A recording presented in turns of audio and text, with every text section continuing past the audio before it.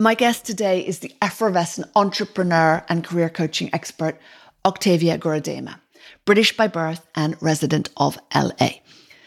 Octavia is the founder of 2010 Agency, a career coaching company which works with individuals and also major corporations to help them advance the leadership development of underrepresented employees. Octavia was appointed a member of the Order of the British Empire by Her Majesty the Queen in recognition of her work. And she's also an ambassador of the Pankhurst Centre, birthplace of the suffragette movement. Octavia has hosted HBR Now, Harvard Business Review's weekly show about leadership. She's been a speaker on the subject of the underrepresented at the UN Women's National Student Committee, the Royal Society of Arts, and the University of California, among many others. More recently, Octavia's first book, Prep, Push, Pivot, Essential Career Strategies for Underrepresented Women, was published. In our conversation, we discussed the role of change in Octavia's life and how she enables many to bring about change by navigating the key moments that define their careers and their lives.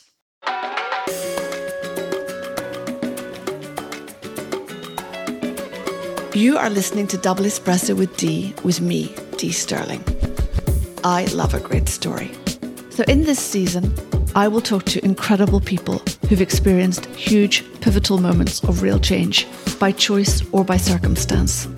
From stories of reinvention and inspiring career pivots to the dramatic shifts that happen in moments of crisis, I hope you can join us each week to hear about their fascinating and inspiring journeys.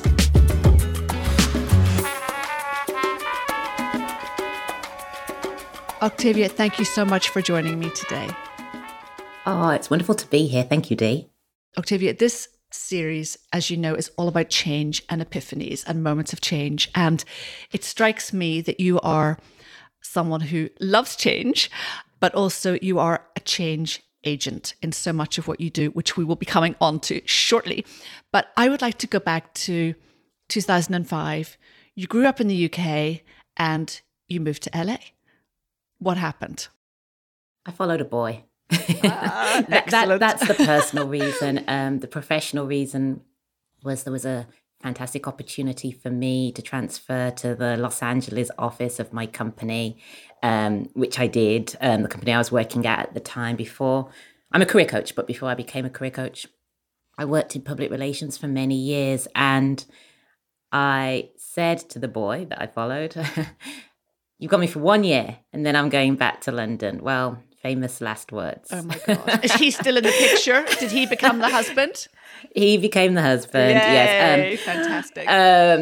So it was definitely a smart decision on my part to take the leap. But Los Angeles is now my home. I'm now a dual US-UK citizen. Oh my gosh, congratulations. And certainly in 2005, when I was preparing to leave London and work overseas for the very first time, I never would have guessed what would happen next. And that is the joy and the magic, right? And so you settled in, right? Yes, but not immediately. Really didn't like Los Angeles for a very long time. Why was that? Oh my goodness. So many reasons. First of all, I think I'd underestimated what a move would entail, because I was like, oh, America, I speak the language. But do we? But we don't. Yeah, exactly. We don't. So it took a long, long time for me to assimilate, to understand how to communicate, not just find my way around the city, but to find my way around a completely different culture and dynamic, and forge new relationships. I had moved to be with my partner, but I knew nobody else. And so it was starting a new job in a new country, a new everything. And it literally, it was a completely new start, but also not a gentle start, in that I was starting a new role where I had to get up. It was a new role to me, but an existing, an important role, the company I was enjoying, and I had to get up and running very, very, very, very quickly. And so for a long time, there was so much that I had to navigate. And while I was doing the work I needed to do, I really wasn't enjoying where I was living at all. And when I reflect on that now, to your question, it was because it was the antithesis of everything I knew. And it took me a while to fully, while I wanted to be in Los Angeles, to really embrace all of the differences. And maybe about a year and a half later, I slowly realized,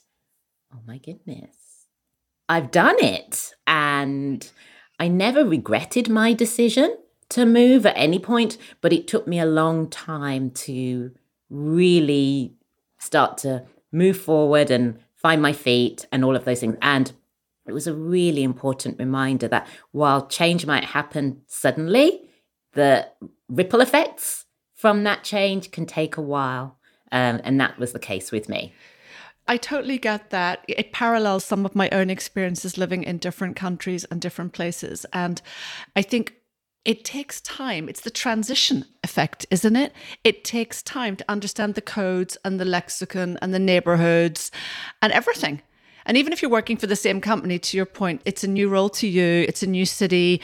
And I think that can be painful, actually, until you get into it and you find your feet. So over time, Octavia, it became your home turf in some respects. Yes, absolutely. And some years later, in 2010, you launched, brilliantly named, 2010. So this is a coaching company, an empire that you've been building over many years with your team, working with the leadership teams, I guess, of a lot of major organizations from Google and American Airlines, Tinder, General Motors, Nike, Dow Jones. I could go on and on and on. And your theme is really about working with leaders to enhance the lives of their underrepresented employees, bringing them up, bringing them on. You have a lot of expertise in this area. Tell us a little bit about this theme, and are things actually changing? Oh, well, I'm a career coach and I love the work that I do because so much of it is invisible. I work with companies to deliver workshops or group coaching for leadership or up-and-coming rising talent at their companies. And we also do one-on-one coaching. Some organizations bring us in for extended periods to work individually, one-on-one for 6 months or a year with their employees. And I love that work. As a Black woman and someone who had a corporate career before I became a coach and started 2010 Agency, I know how impactful it can be to have spaces, to have really frank and open conversations about not just career advancement strategies and best practices, but where you are right now in this moment and what's not working for you the way that you would like it to, or where you've not been able to connect dots, or where you might be struggling with relationships, or where you might need to be more visible, or where you've perhaps had an interaction or an experience at work that doesn't sit right with you and it's making you question so many things, not just about perhaps the culture, but also about what you're doing and where you're meant to be. And so that work is so important, but it's invisible. And I love that about it. I love that the work that I do can ignite not just conversations or awareness, but it actually can ignite something within somebody else. Oh, totally. And it's very profound, isn't it? Because as you say, you're not just operating at the corporate level and you are working very, very deeply with these individuals, whether it be in groups or on a one-on-one basis. I think what you've been doing for many years is being talked about a lot more today, right? It's, very broadly part of the whole diversity and inclusion narrative and leveling up and being much more inclusive across all groups in society. In all the years that you've been doing this, has there been a shift? within the corporate world?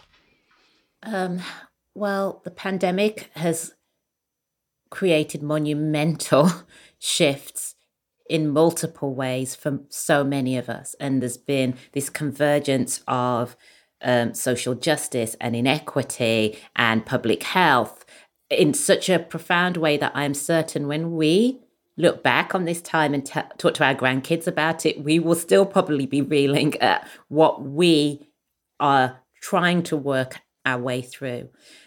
The statistics continuously show, whether they're in the UK or here in the US or globally, of the pay gap and opportunity gaps for women, and then the levels of those gaps and the impact of those gaps are even more pronounced for underrepresented women, minority women, almost regardless of industry sector. These are consistent trends that we have been seeing. But I know, horrifically. As a coach, I am blown away by the resilience of so many people navigating so many personal and broader challenges in this time. And so fundamentally, systemically, I can't say I have, there's definitely more dialogue, which is important. And like you said, certainly a heightened sense of awareness, but it's too early to say how this will play out longer term. But in the immediate term, we individually have navigated so much and continue to do so. And I am just so inspired and motivated by seeing what people are doing in their own careers, doing for one another, doing in their communities, just to work through. So to your point, a lot of people had to deal with massive challenges during COVID, right? Not just getting the day job done if they were privileged enough to be able to keep working and keep doing their work, and also managing from their home environment, which was a huge challenge. But what have you seen during this time that has shifted in terms of what people have been dealing with and how? Goodness, so many things, because not everyone is having the same experience, but from, like you said, losing jobs, furloughed, starting new jobs, caring for others, juggling childcare, juggling homeschool, moving, moving to different parts of the country or even possibly different parts of the world.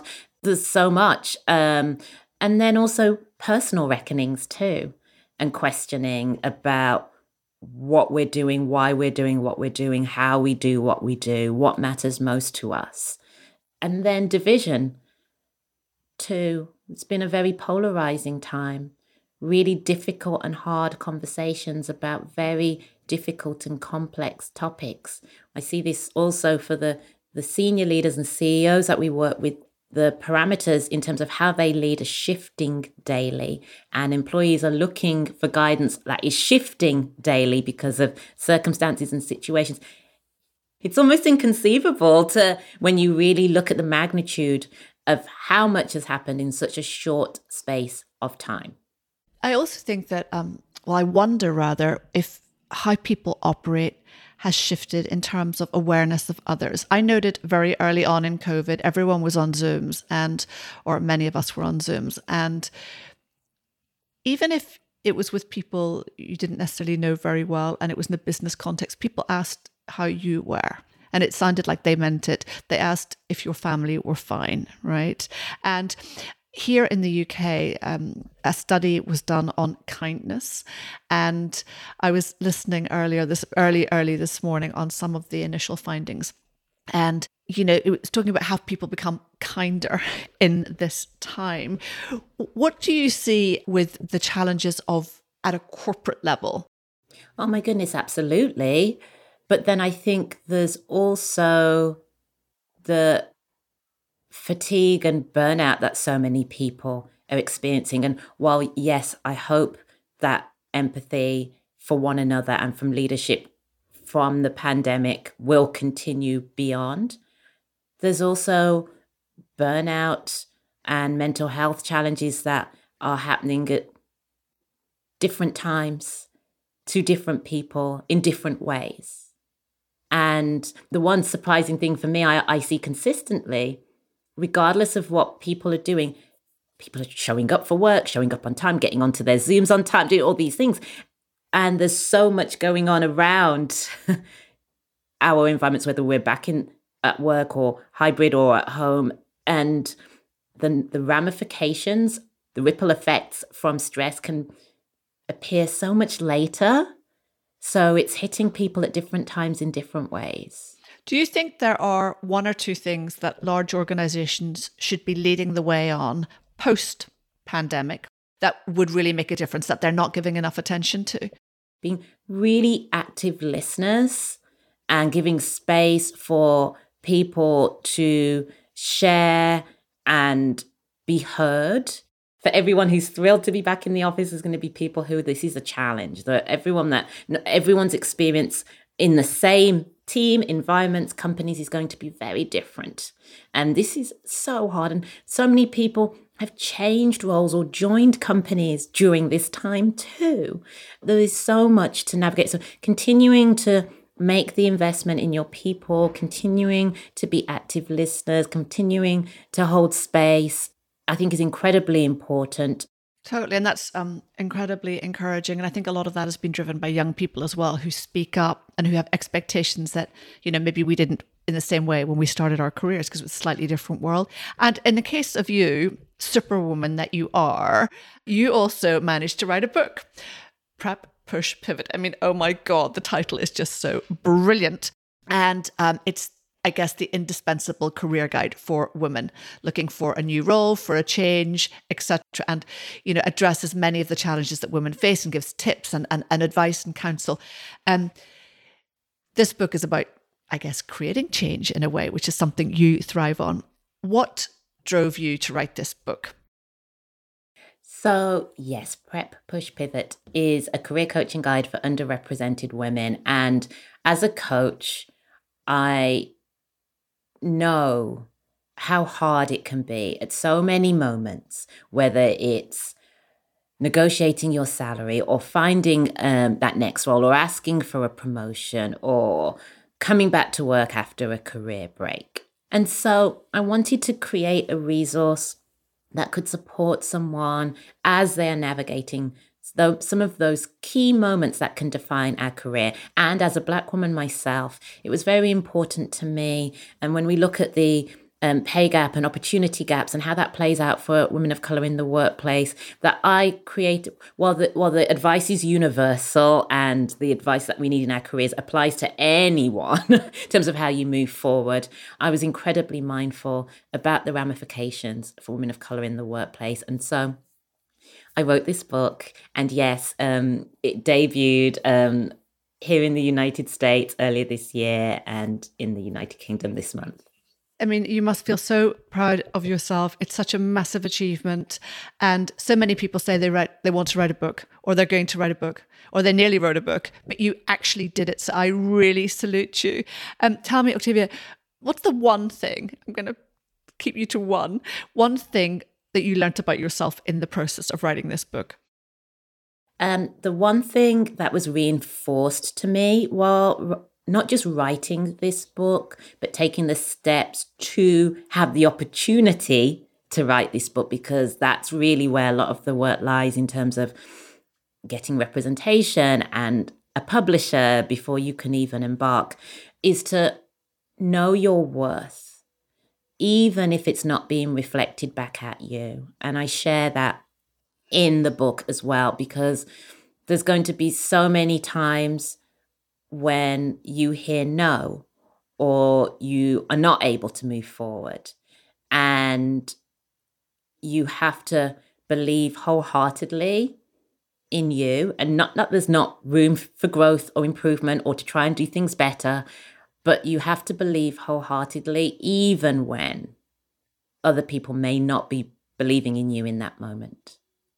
Oh, well, that's beautiful. I also think that there's something wonderful about doing something you've never done. Because actually, if we were sitting here today and someone had, and you were thinking about doing it, and someone had told you, well, you're going to have to deal with this and this and this and this, well, you probably would have started it, but most people wouldn't have, right? So I think that's really incredible.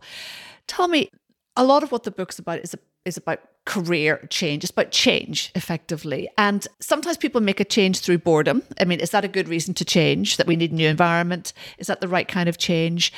Sometimes people can't make changes because they're stuck and they're fearful. What do you say on those themes? Yeah, there's no perfect way to make a change. Sometimes change is forced on you. Sometimes you want it. Sometimes you want it but don't know how to do it. Sometimes you're resistant to it. Change, big and small, it's not easy to navigate, even if it's something you wanted to instigate. So make peace with yourself with that. Just trust your gut. Get support if you need it.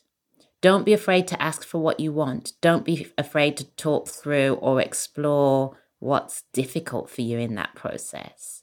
So trust your gut and just keep taking steps.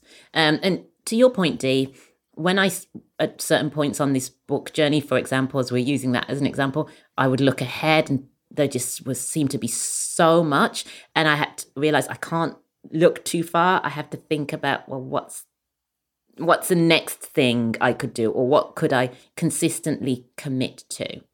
And then I think also, what's your definition of success as you're navigating this change? And be really true to yourself about what that is.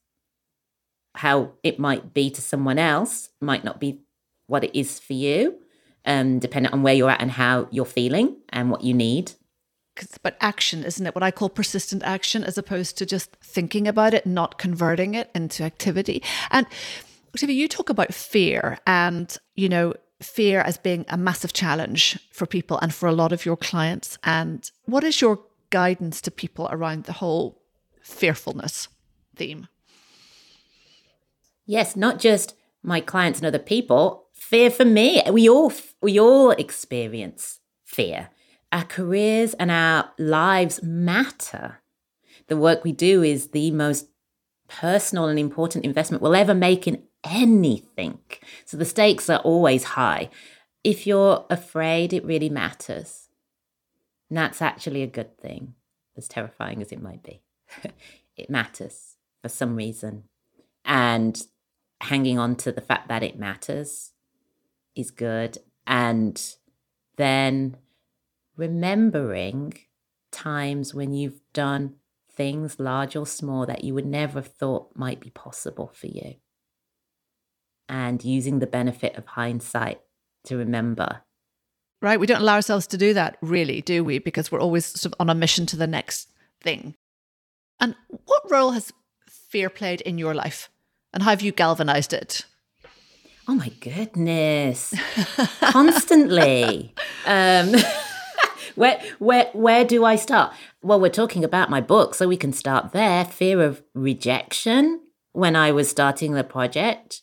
Fear that no one would want to support my idea, because I chose to take the route of traditional publishing versus self-publishing. And so to do that, my first step was to get a literary agent. And that first step...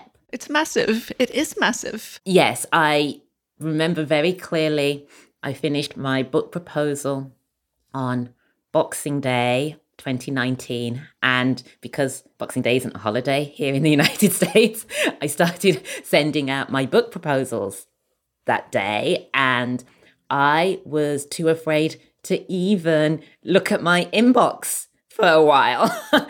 So I literally, it was to click open was a huge thing for me to do. But you're on the road and you keep going, and that's what really matters. So in your life, Octavia, tell me about some of the epiphanies. I mean, I know you've said that, and it's a beautiful example, that one of the epiphanies in your life was having your children. Tell me about that. It's a milestone that is so monumental for anyone who has a family. But for me, the epiphany came at different points after my daughters were born. In that, certainly the first time around, it was, again, that first experience, and I actually felt I was doing everything wrong, not just as a new mom, but just as Octavia. Felt I was doing everything wrong, and it took me a long time to have perspective on that and realize, oh my goodness, I am much more capable and stronger and able as a result of being an imperfect parent. Then I realized I was more focused on all the things I wasn't doing or couldn't do well.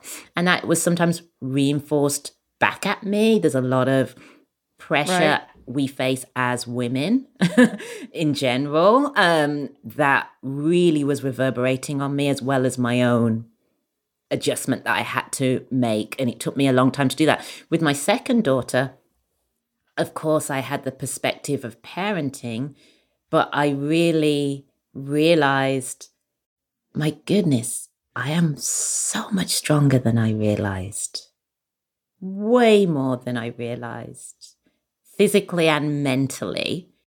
Yes, that for me really cemented so much for me about who I am and what I can do. And I now see with perspective that I didn't have, that I do my best work of a lifetime since I became a parent.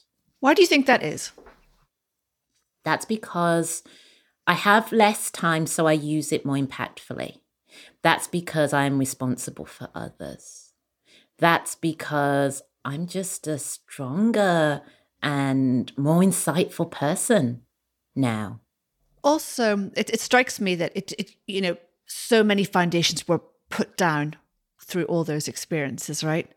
That have contributed to how you operate today, how you feel about things, how you approach things in your life. And one of the other epiphanies that you've mentioned is sort of the mentorship epiphany, if you will. And, working for a mentor for the first time, with a mentor rather, was a huge moment of discovery. Tell me about that and why you feel everyone should have a mentor. Absolutely. So I've had multiple mentors and still do. And I also have had an experience with a potential mentor who didn't believe in me. And that's why the experience that I had with a mentor who stands out, her name's Atiti, was so transformative to me. I remember when my first daughter was really small, a few months old, I was considering a startup idea. This was just before I started my work that I do now. And I was paired with a mentor in a program, and I arranged a babysitter to watch my daughter because it was my first time leaving her during the day. And I was so excited for this. It was a big one. And I was explaining to this woman who'd been assigned to mentor me about what I wanted to do. And somehow, I don't know how it got mentioned, but that I had a baby. And she looked at me, she's like, you won't be able to do that with a baby. And I was floored. And she picked up her phone and then started sending messages, and our meeting was done pretty much. And I remember I was in London and I took the bus home and I cried the whole way home. I couldn't believe it. And the experience I had a few months later with a new mentor, Atiti, was just the complete opposite. She told me to bring my daughter to our meeting when she found out I had a baby. And she met me where I was. She didn't put her assumptions of what my path should be on me. She met me where I was and was there to support me. And that was really profound because my confidence was crumbling in this new parenthood, new everything phase. I don't know if she realizes how she really laid a foundation for me that I have been able to build on ever since. Incredible. I mean, priceless. It's like having a great teacher, yes, right? And we always need great teachers in our lives, no matter what age or stage we're at, in my view. Yes, I agree. So, Octavia, I would love you to share some of your secrets about getting ahead in the best way. And, you've said that you, and I really, really love this, by the way, that you prioritize work today that you're excited about. To be very focused on what you want to do, how you need to get there, and so forth. And I have been reflecting quite a lot on this whole theme of being excited about what we do. And that's really this place where we should sit. I mean, clearly, in real life, there are problems. We just have to find solutions to them. There are challenges in business and life. We know that. But it's about a headset and how you approach it all, because there are always going to be challenges, right? There are always going to be issues to sort out. We're not in a perfect world by any stretch of the imagination. But I would love you to talk about the theme of doing what excites you and people finding what excites them, and the top tips for sitting in that place of being at their best. You might know what excites you, and like you said, you might still be trying to figure that out. And so just be comfortable with just exploring and testing and being open to things that you might find yourself gravitating towards, and knowing along the way there might be a lot of things that don't excite you as much, but you can learn from those things in terms of what you might want to do more of and what you might want to do less. And then I think also when you do have something that excites you that might also terrify you too, give yourself permission to fail along the way, because careers are messy, super messy, super messy. And just because something failed or you consider it to be an epic failure doesn't mean it was wrong. It means that there's something within there that you can learn from. You might still keep going and keep going and going and going. You might decide, no, thanks, I want to pivot and try this instead. It's okay. Totally. And also, the only people who don't fail are the people who don't do anything. Literally. It's part of the journey, I think, in many respects. Part of your work is sharing directions to explore with them, counseling them, helping them find their answers. What is the best piece of advice you've been given? Oh my goodness. If you don't ask, you'll never get. I say that the whole time to my children. Yes. And don't stop asking just because you didn't get. Gotta keep asking and pushing, because things often are not instantaneous. I have one final question for you, Octavia, which is really unfair, but I'm going to ask it anyway. What's the next book going to be on? Oh my goodness. I have 5 ideas. Of course you do. And so I'm really fascinated by what happens after you achieve that pinnacle thing, whatever that pinnacle thing is for you, because that part is often the hardest. And that's where it's not necessarily easy or plain sailing for anyone, even though it might look like it is. If you've landed that job and you've landed the promotion, or you've hit the C-suite, or you've made the big career change, actually, what happens after you achieve something you've been working a really, really, really, really long time for? And how do you adjust to that and make space for what comes next for you, and also really prioritize you and what you need in that process? Well, I'm so excited about all of this. Octavia, you are just brilliant, a massive inspiration, and I look very much forward to the next adventures. Thank you so much for being with me today. Thank you. It's great to be here. Speaking to Octavia today reminded me that we're all constantly working through change. But as she points out, often change might happen quickly, but the ripple effects last longer, which is why it's so important to keep talking, work out what's not working for you or where you might be struggling, and question where shifts need to happen. The process of questioning and self-discovery is a vital muscle that we have to keep flexing. As Octavia says, there are going to be so many times when you hear no, or you're not able to move forward, and it's here that you've got to believe wholeheartedly in you, even when other people may not be believing in you at that moment. Octavia also has a message about fear. Much like the process of questioning and discovery, the sense of knowing that something really matters to you can be scary, but also vitally important. If you're afraid it really matters, that's actually a good thing, as terrifying as it might be, she says. The idea that we can take fear and use it to understand ourselves better is very powerful. Thank you so much for listening. And thank you to Octavia for her energy and for her wisdom. Thank you so much for listening to this episode on Double Espresso with Dee. Do connect with me on Instagram at @DoubleEspresso. I love hearing your feedback and what has resonated with you. And don't forget to join me next week for another amazing guest interview. Until then, au revoir.